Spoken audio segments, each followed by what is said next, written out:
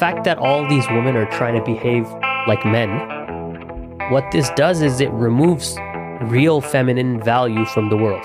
And there is a feminine intelligence that, in my perspective, the few women that have this, they exceed male intelligence. But it's a shame that most women don't. Most women fail at their capacity to be feminine, just like most men fail at their capacity to be masculine. You look at men and you're like, why? Why have you squandered away your life changing diapers? And you look at women, why have you squandered your life away being a receptionist? It's the same pity and sadness that you feel for both men and women. But with women, one thing I've noticed is that their usage of instinct and intuition and insight is much more easy for them. It's much more accessible. They don't self-doubt. They don't focus on categorization and organization and systems building. They're more focused on novel insight generation without this air of it all needs to be rationalized into this overarching system. It needs to fit in some big picture. They're not trying to big picture it. They're just trying to come up with what comes. Yeah. But what they come up with, the pieces that they give you are so clear that you don't even need the big picture.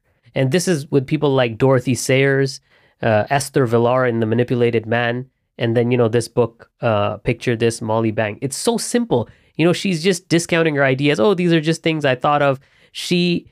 If this was written by a guy, he would have created a system and marketed the hell out of it. It would be like the artist's guide to design principles. And the funny thing is, there's another book which I haven't really read yet because it's so academic and dry, and it's by a guy called Wushis Wong, Principles of Form and Design, and he does all of that stuff, but it just doesn't have the character and personality and organic instinctual generation that book does.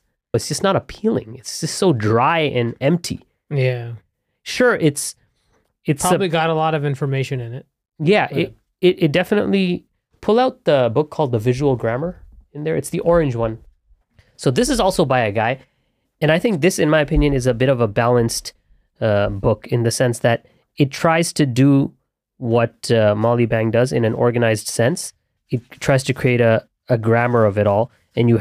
But you still have that obsession that I and you have, abstract, concrete, activities, relations. You can see he's trying to create the system. And the priority is toward the system. And it's like, how do I fit this in here? And then you have abstract objects, abstract structures, concrete objects, concrete structures, And it's really well laid out, but it's just such a bore to read because there's no story. And this is the value of women. Women give you a story. A man without a woman does not have a story. Right? Adam without Eve was just like this, organizing, putting things in drawers and buckets. There's no drama. There's no arc. Yeah. So the crooked rib is necessary because without the drama, life is dull. You're just you're putting boxes in and sorting things all day. And that's what you do. These crazy, like in Fight Club, the character who's single, he doesn't have drama from a woman. So he's just like obsessing with the interior decoration of his house, and not in an organic sense, but just like buying IKEA furniture. But why is he doing that? Wait, is that before he starts fighting? Yeah. Yeah. Well, that's before his feminine chaotic nature, which is represented by Brad Pitt. Yeah, is present. It still doesn't really talk about the main issue in his life, which isn't about a lack of violence and mission. It's more that he doesn't have a woman. It's also a lack of children. Purpose. Yeah, a lack of purpose. Yeah. God and woman. Exactly. Yeah. And woman is enacted. Well, God requires you to get a woman, basically, because if you're a man and you don't want children and you don't want to spread your ideology or whatever, how are you going to do that without kids? No, also like you're not going to be celibate. Like that's true too. Yeah, there's just So this is the point I wanted to really, and women. Now, the thing is, a lot of the women that would hear this, you shouldn't feel too good about this because you're not really the target audience of this. Most women don't, especially in modern times, most women catastrophically fail at this. And I would say men lead them astray, or they lead themselves astray because you can see that whatever book she wrote here, Picture This, is a consequence of her maternal instincts. The whole idea of Little Red Riding Hood, the story, because her goal is children's illustration. And that is, you only do that if you care about children. right? You're not trying to like run a startup or something. And you also have to think like there's not a lot of money, I guess. When she did it, there isn't. Yeah, right? maybe now, but yeah, she's not doing it she's not trying to get famous off of writing a children's book. And you know what's funny? I didn't actually read that part to you, but in the end, that once she had all these ideas, she mentions that her husband told her, why don't you, prior to making every page of your book, write down exactly what emotion you want and create a plan for that book. And then she said, when I did that, I made the best book that I had ever made. So even though she had these instincts, she was unable to systematize them in a workflow effectively on her own. So her husband's input still assisted her to create, which shows you that both is needed. Yeah, it might also be the temperament of like the temperament of the writer tends to be not the temperament of the planner. Sometimes, exactly. So you do need both. You always want both in that element, and it's unfortunate that a lot of women are letting their strengths just dissipate and waste instead of that's actually going back to the temperament thing. Like there's a certain type of temperament that writes good, that creates good writing, but they just don't have the workflow. Yeah, and there's a certain type of temperament that doesn't create good writing, but they have the workflow and the sales and the marketing. And what we have now in the modern day is that all the people with the knowledge of the workflow and the sales and the advertising and everything, end up going into, they just make it their own. And because they're not trying to create anything good. Yeah. And they're not actually trying to work with the people that have. Because you have workplace professional isolation. Yeah. Everything's segregated. Ideally, you want this, what's the word in free market? Convivencia? Is that a word? Is that the word? Where all ideas and la convivencia. Is that how you pronounce it? Yeah. Is an academic term regarding the period of the Spanish history where... Yeah, so but what happened refers to the interplay of cultural ideas between three religious groups and ideas. So this is a religious convivencia, but I'm referring to a professional convivencia. So forget religion. That's long since been obliterated. So religion has all been isolated. Muslims, Christians, and Jews are all segregated. Well, now it's all secular. But we're talking about even at the professional level, it's all being segregated. Gender is being segregated. Age is being segregated. It's the separation. It's design and development is separate. Yeah, it's almost like this obsession with categorization. It has led to a pathological attempt to separate all the categories. Categorization is meant for you to know. It's like the verse in the Quran says that we made you different so that you may know each other, not that so that you may live separately apart forever, so that you may know each other, right? So the separation of a writer and like what you said, a workflow salesperson is that they may know each other and then know their strengths and weaknesses. And so I mean, that's kind of the problem we're facing. So this is something maybe to keep in mind if you're trying to, get your wife to work with you on a project or something. Because, once you have the kids and they're a bit older, that's when women can really, and a lot of these older women write really well. Because once you definitely don't want to put that in the early stage because the woman hasn't had the life experiences which give her the inspiration. The woman needs to have kids to have the inspiration, just like the man needs to have a woman. Right? Yeah, this is what I always said. Like the first step is always marriage and kids, then you can do stuff. Yeah, it's like you need that mental clarity first. And I'm not talking about the mental clarity from having sex. That's not the mental clarity. That's a reductionist take on it. No, you need the mental clarity, and not just clarity. You need life. That is life. What are you going to create? What songs are you going to write? What music? What design are you going to do without some single dude dating or like what are you going to do? You're empty. There's nothing there. You can consume other people's art and regurgitate it, which is what people do in Hollywood. Yeah, even in music, like it's regurgitation. The punk hardcore, like that's it. Yeah. They're just, and that's why most of these bands, their good albums happen 3 to 4 years, or 3 to 4 albums later, which is usually when they get married and have families. Yeah, and a lot of their issues are about the family issues. But their first albums are a bit raw, and they're just like, I mean, they're not even mixed well, they're not produced well. But even the structure, it's like, where's the narrative? It's like a bunch of riffs glued together, which has its own charm. They have their own energy. But it's not the peak of the band. I would never accept the position that the first album is better, and neither would the band. Yeah, of course. Because the band usually are embarrassed about their first album. They're like, oh, what is this? And most anyone who's in any creative endeavor, when they look at their first work, media creation confidence. And actually, obese life philosophy. Yeah, we could think of this as not even our first because we're technically older in terms of our age. So our first would have been like some essay or something we wrote in high school. No, well, that's no, because the band that publishes their first album, that's not the first. Our first essay wouldn't be the fair example because that's not.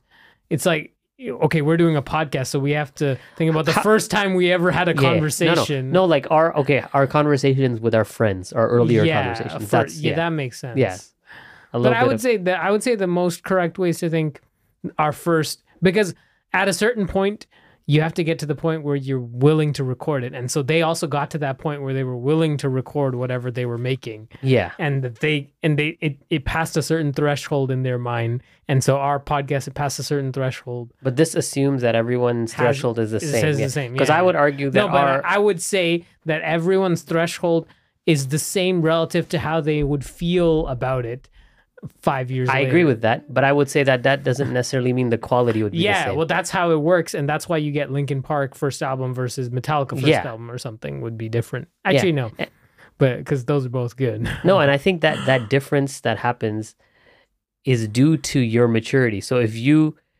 I see. Yeah, so if you start making music when you're 15 years old versus 30 years old, that first one will be different. Exactly. Yeah.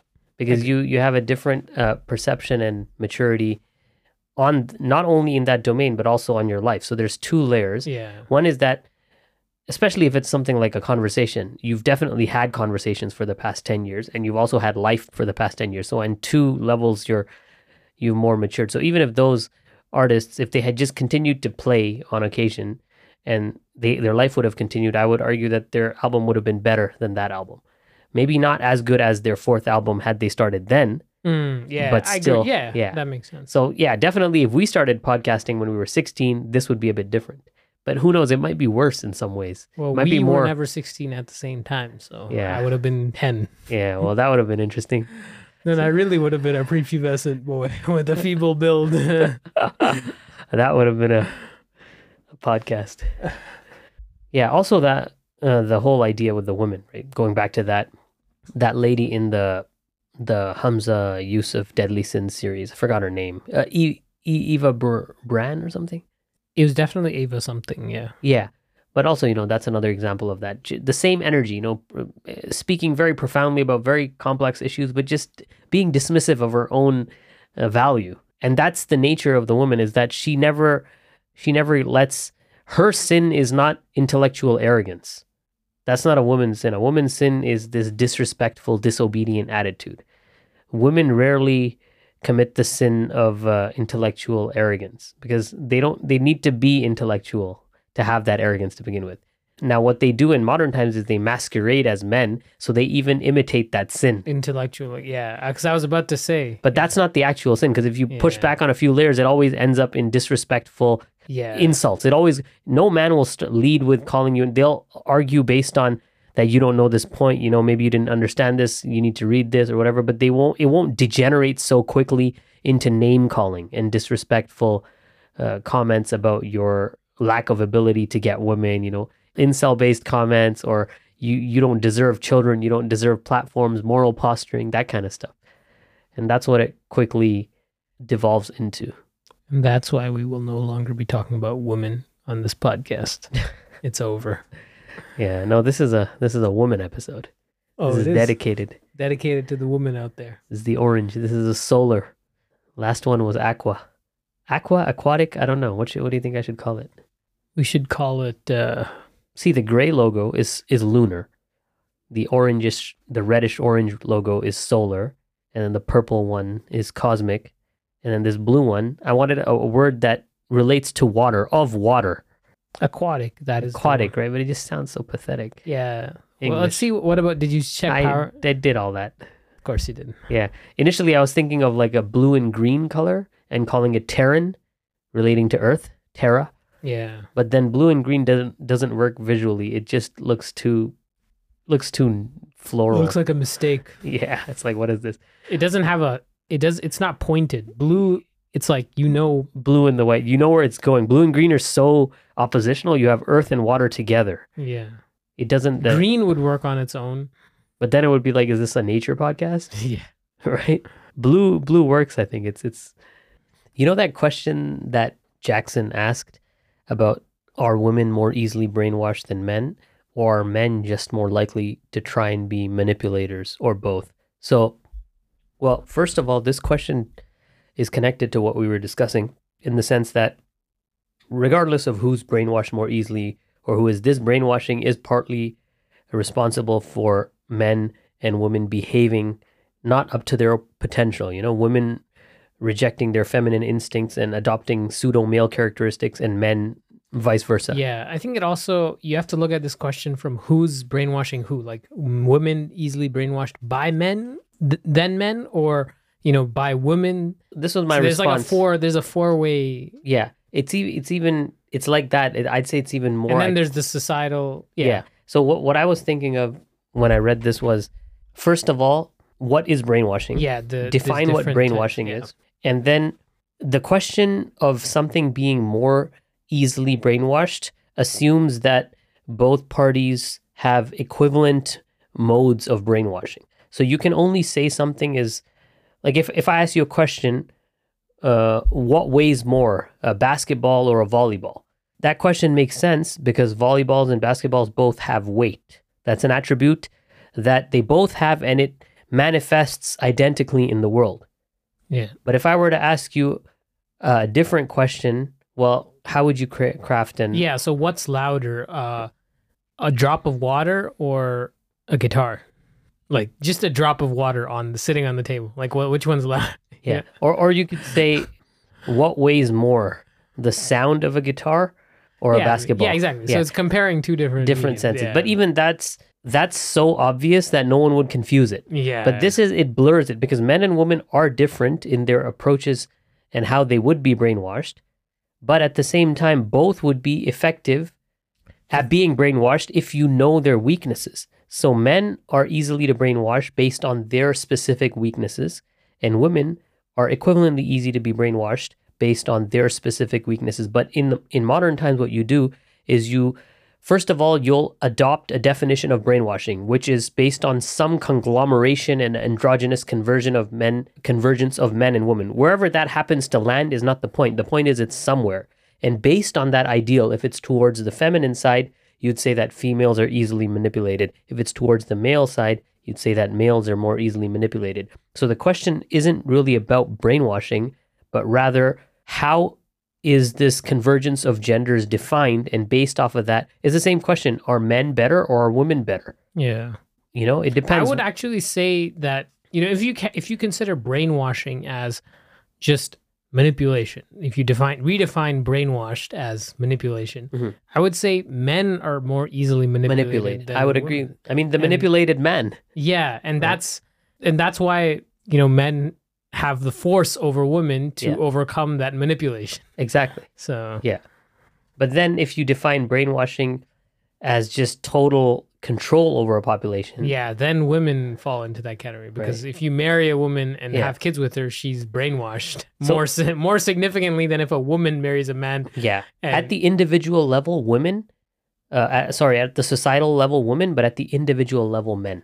But then even societally, men in their armies can be brainwashed. Yeah, so that's what I said. It's about temperament and weakness thing. Yeah, it's more of a temperament thing. Brainwashing is definitely more effective on conformists, because they have a thing called membership hunger, and without any membership in any group, they feel incomplete, and that is a membership is basically auto brainwashing. You define yourself, and you behave and speak in a manner that aligns with the group's ideals. You deliberately do that. You want to do that. You aspire to do that. You enjoy doing that. So with all those layers, there isn't much brainwashing. It's just, that is your brain. Yeah. It barely needs to be washed. It's like, you're ready to go. Yeah, and it's not necessarily bad. No, it's not. It depends on what you're washing with. Yeah.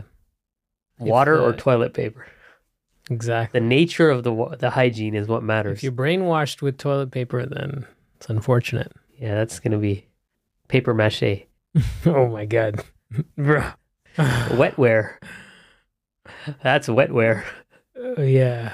Uh, Just talking out of my ass, the comment says. I don't know the actual answer, but by taking a guess, I'd say men are definitely more brainwashed. Oh, he said the military thing. Nothing against the military, but seems to me that men are more willing to die for an abstract cause. Yeah, well, that's just because men abstract, but that's not necessarily that they're more brainwashed. It's once again, you're taking male weaknesses. Yeah. So if you take a female weakness, which is children. Yeah, I guess they'd be willing to die for their children. Yeah. So, but that's generally not done because. Although nowadays they're willing to kill them. Yeah, that's true. The abortion. Yeah. I think women tend to act more in their perceived self-interest. Whereas men tend to act more in their perceived group interest. Yeah. So they can both be manipulated based on self and group interest, but it's not necessarily the case that both are acting in that interest. But do you have a study to prove that? Yeah, I do. With some chimpanzees and yeah, lobsters? I have all the studies for everything. I've actually done them all. Yeah. I own all the universities. You studied at home. In the universe. Yeah. I actually, like the hidden hand that runs the Ivy League is mine. You'll never know it because, I'm not going to let you in. But yeah, we control all universities, all education, all access to, the hand, the Betamaxed hand is the hand that feeds. We don't feed. We lead. Anyways. Well. Yeah. I feel like we didn't have a topic in mind for this. And it's kind of. We need to really start doing question and answers based on people. What I think we'll do is, Coffee Me Always and Jackson Anonymous and a couple of our really good, even the great Danorini and all these guys who sort of, I'd say they agree with our general positions.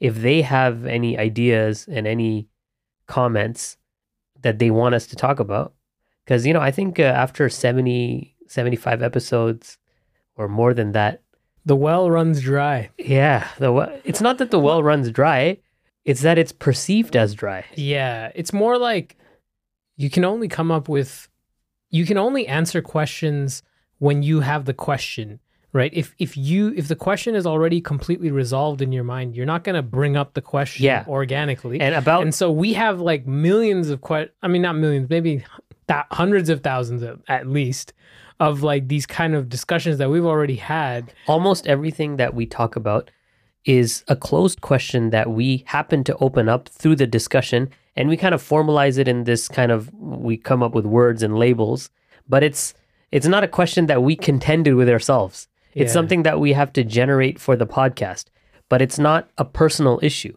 The personal issue were the blue ones. Like the previous episode, I think Extant Workflow was probably the first episode which dealt with a personal, not a personal in that sense issue, but an issue that was relevant to myself. Yeah. Because all the other issues were not relevant to myself. They were more like relevant to the TikTok comments. Yeah. But so I guess blue is us and red is them. I don't know, because one is... blue is like where we are at. Because we're still trying to develop what the blue theme is. It can be about our own struggles with our wives. But those struggles would be so like, what the hell are you talking about? You call that a struggle? Yeah. Like, what are my struggles? Oh, isn't... She didn't take your food out today. It was in the fridge. Yeah, so my wife didn't put my food outside. But she knows that I'm going to eat late today, so it would have spoiled. Sure, yeah. I mean, it's good that she left it in the fridge. If she left it outside, I'd be like, why'd you leave it outside? She used her better judgment here. No lashes tomorrow. Yeah. So post the comments in the questions, guys. I think for me, the struggle of family life is such a non-issue that when I compare it with my own struggle of figuring out some like content my creation. My struggle of family life is more, it's like my personal struggles in like doing what I want to do in life could cause more family struggles than the other way around. Yeah, I would agree with that. For most people, it's the family struggle that causes personal struggle. But for me, it's the personal struggle. Yeah. But yeah, maybe it's the same way for others as well. I don't know. No, I think you're right. For others, it's the other way around because people completely. And I'm not talking about like a personal struggle, as in like I have a personal struggle with anger. And we're talking about a productivity, creative it's struggle like, to create something. It's like I come down as my wife's like, it's like, you know, she's like wondering like, how's it going? You know, like, yeah, you know, yeah. For me, I don't. Maybe I don't display it as a struggle. So my wife never really asks. I don't. Yeah. Or I don't show visible irritation ever. Yeah, I definitely do show visible irritation. Because first of all, I just don't. You don't get visibly irritated. Yeah. And if I'm irritated, it's usually my demonstration of irritation has to do with the person. So I'll only demonstrate if I'm irritated at them. So I won't be irritated as a thing. Like, oh, I'm irritated right now. Yeah. No, my irritation is relation based, not state based. Yeah. So it doesn't make sense for me to be irritable around someone who is not the object or source of my irritation. Yeah. No, well, for me, the irritation tends to be like, it would just be a reduced amount of time spent. Because it's like, if I'm trying to figure something out, I wouldn't come down and just chill for 2 hours and have coffee. Yeah, well, but in that case, I'm always irritated if you define it that way. Yeah. If the definition of irritation is not spending time, but we have a dedicated time. Yeah, right? No, but like my dinner time. Yeah. You know, watch something. Dinner is basically, the thing is, it's only when the kids are asleep that I can't even get a word in with my wife. Maybe that's a problem that I have. Yeah, my 6-year-old daughter doesn't let me talk to my wife in the day. There's so much jealousy there. Yeah, no, my 2-year-old already. Like if I just go up and touch my wife, my daughter starts crying. Like if she sees me just... If I give my wife a hug and a kiss, then my daughter goes crazy and then my son goes crazy. It's like, there's like, imagine having multiple wives. This is like you have multiple kids. They're already competing for your attention. Right. Yeah. And then if someone, like if I enter, like if we go to our parents' house and my kids are there, and if my son runs up to me and I give him a hug first, then my daughter is a bit upset that I didn't give her a hug first. So these are different kind of issues. These are not, it's not your typical like, oh, divorce custody battle. It's more like, these are not really issues, right? So like when we talk about these, oh, my issue is that my kids fight over me when they're trying to hug me. Like it's a joke. That's not an issue. That's a blessing. And it is perceived as a blessing. So that's why, how can we talk about issues that we don't have? My issue is my inability to compose music or my hesitation towards enacting a workflow that I think is suboptimal. That's my issue. And it's funny because, you know, they'll ridicule you by calling you insecure and insult. Like for me, a harsh critique would be, man, you suck. You haven't even written a song. That would hurt. Yeah, that'd be real. That would be real. It's like all this gear and you guys still haven't made a song. That would be, but you know what? No one would lead with that insult because that insult strikes too close to them. Because most people struggle with this. This is a default struggle that very few, because look, relationship success is pretty normal, but creative success is extremely rare. Yeah. And even then, most creative, quote unquote, creative people on the internet now are just people that do covers. That are proficient of it. Yeah. Yeah. So for them to insult us, it would not be possible because in order to insult someone, you have to perceive yourself as more proficient. That doesn't really... The technical proficiency is there. The theoretical knowledge is there. The only thing that's not there is like... the thing that everyone struggles Yeah. with. The thing that no one who's truly creative would dare critique someone about because they understand how much it how much it affects themselves. And that's what kind of happens when, you know, sometimes like, you know, musicians will like change their direction or something and fans will like bash them or something. And those fans don't get it. Yeah. They're non-creative fans. They don't even have that paradigm in their mind of like, it's not even open, that it's not there. The creative direction. It's closed doors. Yeah. So those are the struggles. You know, I mean, and my other struggles are like, you know, when my beard and sideburns get too long, I was like, oh, I got to spend an hour trimming them. Like these struggles. Yeah, and the mustache. Sometimes it gets too long. The mustache, it really takes a solid 5 minutes, almost 10 minutes to trim the mustache. Yeah, because to me, it's like, oh man, 10 minutes wasted. I know, you got to cut it and then you got to wash it. And then you notice, oh, it's a little bit long still. So you got to cut it a bit more. Is that how you do it? I do 2 passes, but I've limited. I'm trying to workflow that too. Yeah. Because otherwise you go crazy. Hair is like, especially if your hair curls and waves a little bit. So my rule is this now. I do the first pass dry. I do a second pass wet. And then I'll do a third pass, but some days I'll just go off, let it roll over to the next day, and then you'll see the stragglers. Take care of them the next day while they're dry. And when your sanity is a bit restored. Because the more passes you do, the more insane you get. I know. It's like art. It's like or music. You keep mixing it. There's a point. There's a word that all art is abandoned, and trimming your mustache is an art form in a way. Yeah, you know? True. So you have to abandon it. Haircuts as well. Yeah. You must abandon art. It is never complete. Life is incomplete. Death will come at any moment. Your life will be abandoned. Everyone's life is abandoned. Yeah. Unless if you take your own life. There is no closure. Closure will only happen if God willing, you see God on the day of judgment and you make it to heaven. That's closure. You're not getting that in this life, and to expect it to get in something as trivial as like trimming your mustache, where as you're trimming it, the hair is still growing. Yeah. So at the micro level, no. But if you want to go philosophical and have a full on crisis, I can never get my. That's this whole obsession with the straight, fade cut with the clean lineup, like all that. No, you need to just relax. That's a godless haircut. Yeah, my whole approach now with the whole hair is that if it's not affecting me to the point where it's visually or physically distracting, only then will I do the haircut. Because otherwise it's just like you're reducing the cycles or you're increasing the frequency of the cycles and just wasting time more. So if I can delay that, delay it. Because it takes about 40 minutes to an hour to do a proper beard trim and then take a shower and then, take all the equipment out and clean it. Because I got to be clean, right? Yeah. Oil the blades, all that. And imagine if you were going out, like that's your Sunday evening or morning just gone. Like if you go to the barber and do all that as a ritual. But that's what they do. Your life is just maintenance tasks. Well, that goes back to that original discussion about the lifters, right? It's like, those are the same kind of people that do that though. Then they'll spend their weekend going to the barber to look good. I mean, unless your barber's your best friend, maybe you should just podcast at the barber. Well, I think that's a part of it. Yeah. I think a lot of it, these kind of things. They enjoy that. Yeah, the barber is the social. You can't knock on the whole barber aspect because. Yeah, but for me, the barber would need to be someone I enjoy talking to. Yeah. And if you don't enjoy talking to most people.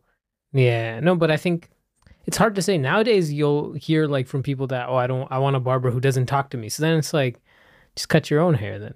Because I think... Well, they don't feel confident cutting the extant workflow of their own haircut is not present. I started cutting my hair since I was 11.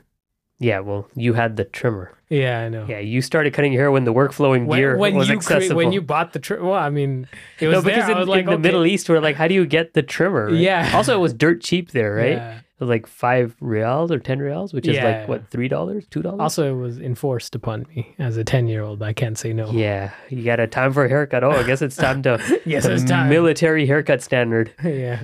Right? No long hair. Long hair is evil, or it's too much chaos. Long hair. It's not uniform enough. Yeah, it's a uniformity. Cultural. No, it's when you're someone who wants to be a part of an in-group, who wants to be part of a group, then anyone who is making actions that make them seem to be part of a certain other group, that you're thinking, oh, this person's doing it exclusively for the reason to be in that group. Yeah, if your whole framing of life and behavior is based on this group dynamic, then all these events are seen in that nature. And that it completely explains it also explains the inherent racism, prejudice, and just chicken shit mentality that everyone has.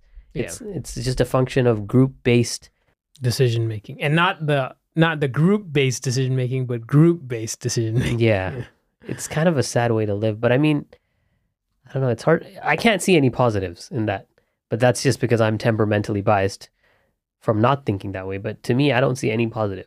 Because that whole group cohesion, even the benefits of that, to me, it just seems cringe and superficial. But maybe they enjoy it. Those community dinners and like that kind of stuff. It's like, where's the depth? Yeah, it's hard to... You mentioned like, women and men don't have the same level of consciousness. I feel like there's like certain... Like it's a person thing. Well, that's 100% true because... The Quran says that most of them do not reflect. So most of them do not have the consciousness. And I don't think that's referring to specifically non-Muslims. It's like, when you listen to a song and you, as someone who's more musically inclined, you hear the bass, you hear the drums, you hear the guitar, you hear the specific riff, you hear why it sounds good. And then But then someone who doesn't understand the music at all, they'll just hear noise, right? At some level. So same with life. It's like if you're not in tune and focused on consuming what's around you actively, then you just see noise. Yeah. You don't see the instruments of life the way you see instruments, or you don't hear the instruments. And that's the thing. You don't see anything because the instruments of life, so you use the music analogy, and sound is a way we interface with reality. Yeah. So if you're not proficient or interested in the sound aspect and the sight aspect and the touch aspect and the smell aspect, then what are you doing here exactly? Just eating food. Right? You're deaf, dumb, and blind. And and someone might be like, oh, so you just want to enjoy all your senses. No, the enjoyment leads to gratitude because you're witnessing the signs of God. Yeah. So it's not just hedonistic. It's only through enjoyment that you can be Exactly. How can you be grateful if you're not enjoying something?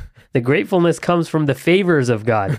Yeah. So it's like, and if you're not witnessing them. And that's the whole thing, is that there's so many favors to witness that if you just open your eyes and open your senses to the world, you will be in a state of gratitude perpetually. And it's not, they might argue and say, oh, it's hedonistic. Yeah, but what's hedonistic about looking at a mountain, for example? That's also what we're talking about. Yeah. There's different levels just to this. Just stepping outside and feeling the air on your face. That's, you're grateful for that. Yeah.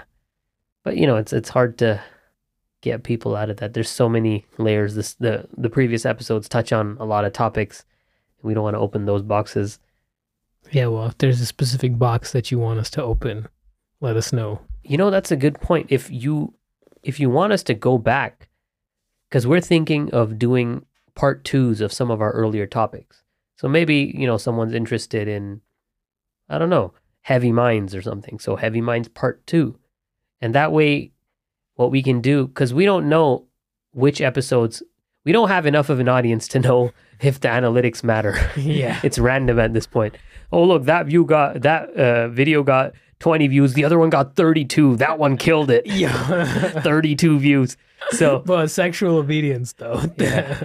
All the sexy ones, the ones with those sexual terms, people search for them. You just put sex in the title and porn in the title. Yeah, conversation porn. That 8-minute clip, I think, has some of the most views.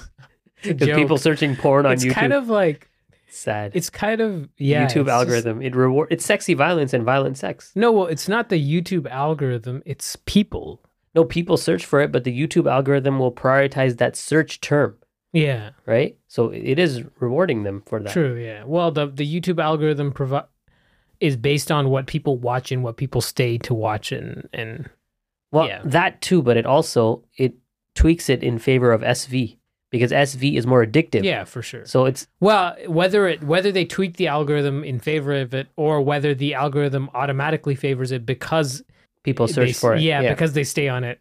Well, I would say they tweak it because we get those too in our recommended. True. We're not interested in that. Why am I being recommended this garbage? It's also like so many people, most people also create that because they know people want people. That's exactly what sells. So that was one of our YouTube comments. It was like, you're not going to get big if you make content like this. And it's like, he just completely misses the point. Yeah. We're not trying to get big. We're just saying what we want.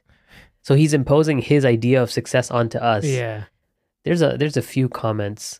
I've been thinking, what if we take a few of these comments and, put them, write them out nicely typographically in some good font and start posting those comments on our Instagram. Just those big verbal diarrhea paragraphs. Like that as an art form. Oh, like not a screenshot. Not a screenshot, but like put it into Figma, put a nice font on it, and then highlight the words, the really vile words in red, and then just... Because that's an easy way to repurpose content. And because that gives something to our Instagram page that's not just shorts. Because what is Instagram? It's somewhat typographical images, and it's a great way to honor the words of our hate breed. What do you think of that? Hashtag hate breed. I mean, that's a purely you thing. If you want to do it. It's an easy thing to do, but it's like... Yeah. There's some good ones too. Yeah. And it's just auto-generating. Like it just never ends. Oh, you could also typographically display your one-liners as well. I was thinking of doing that, but the problem with that is... There's no context? No, Well, then I get really OCD about the typographic style. Yeah, because it's your words. Yeah. But if it's making fun of, It's like I can just do it. Yeah, You know what I mean? exactly. Yeah. And also, yeah, there is that. And also sometimes I'm It's too, like a cover song. it's a cover song. It's not really a cover song though. It's a different. Yeah. It's like a parody song, like the Britney Spears one with It's a parody song. That's what it is. And on that note, we will end parody. Life is parody.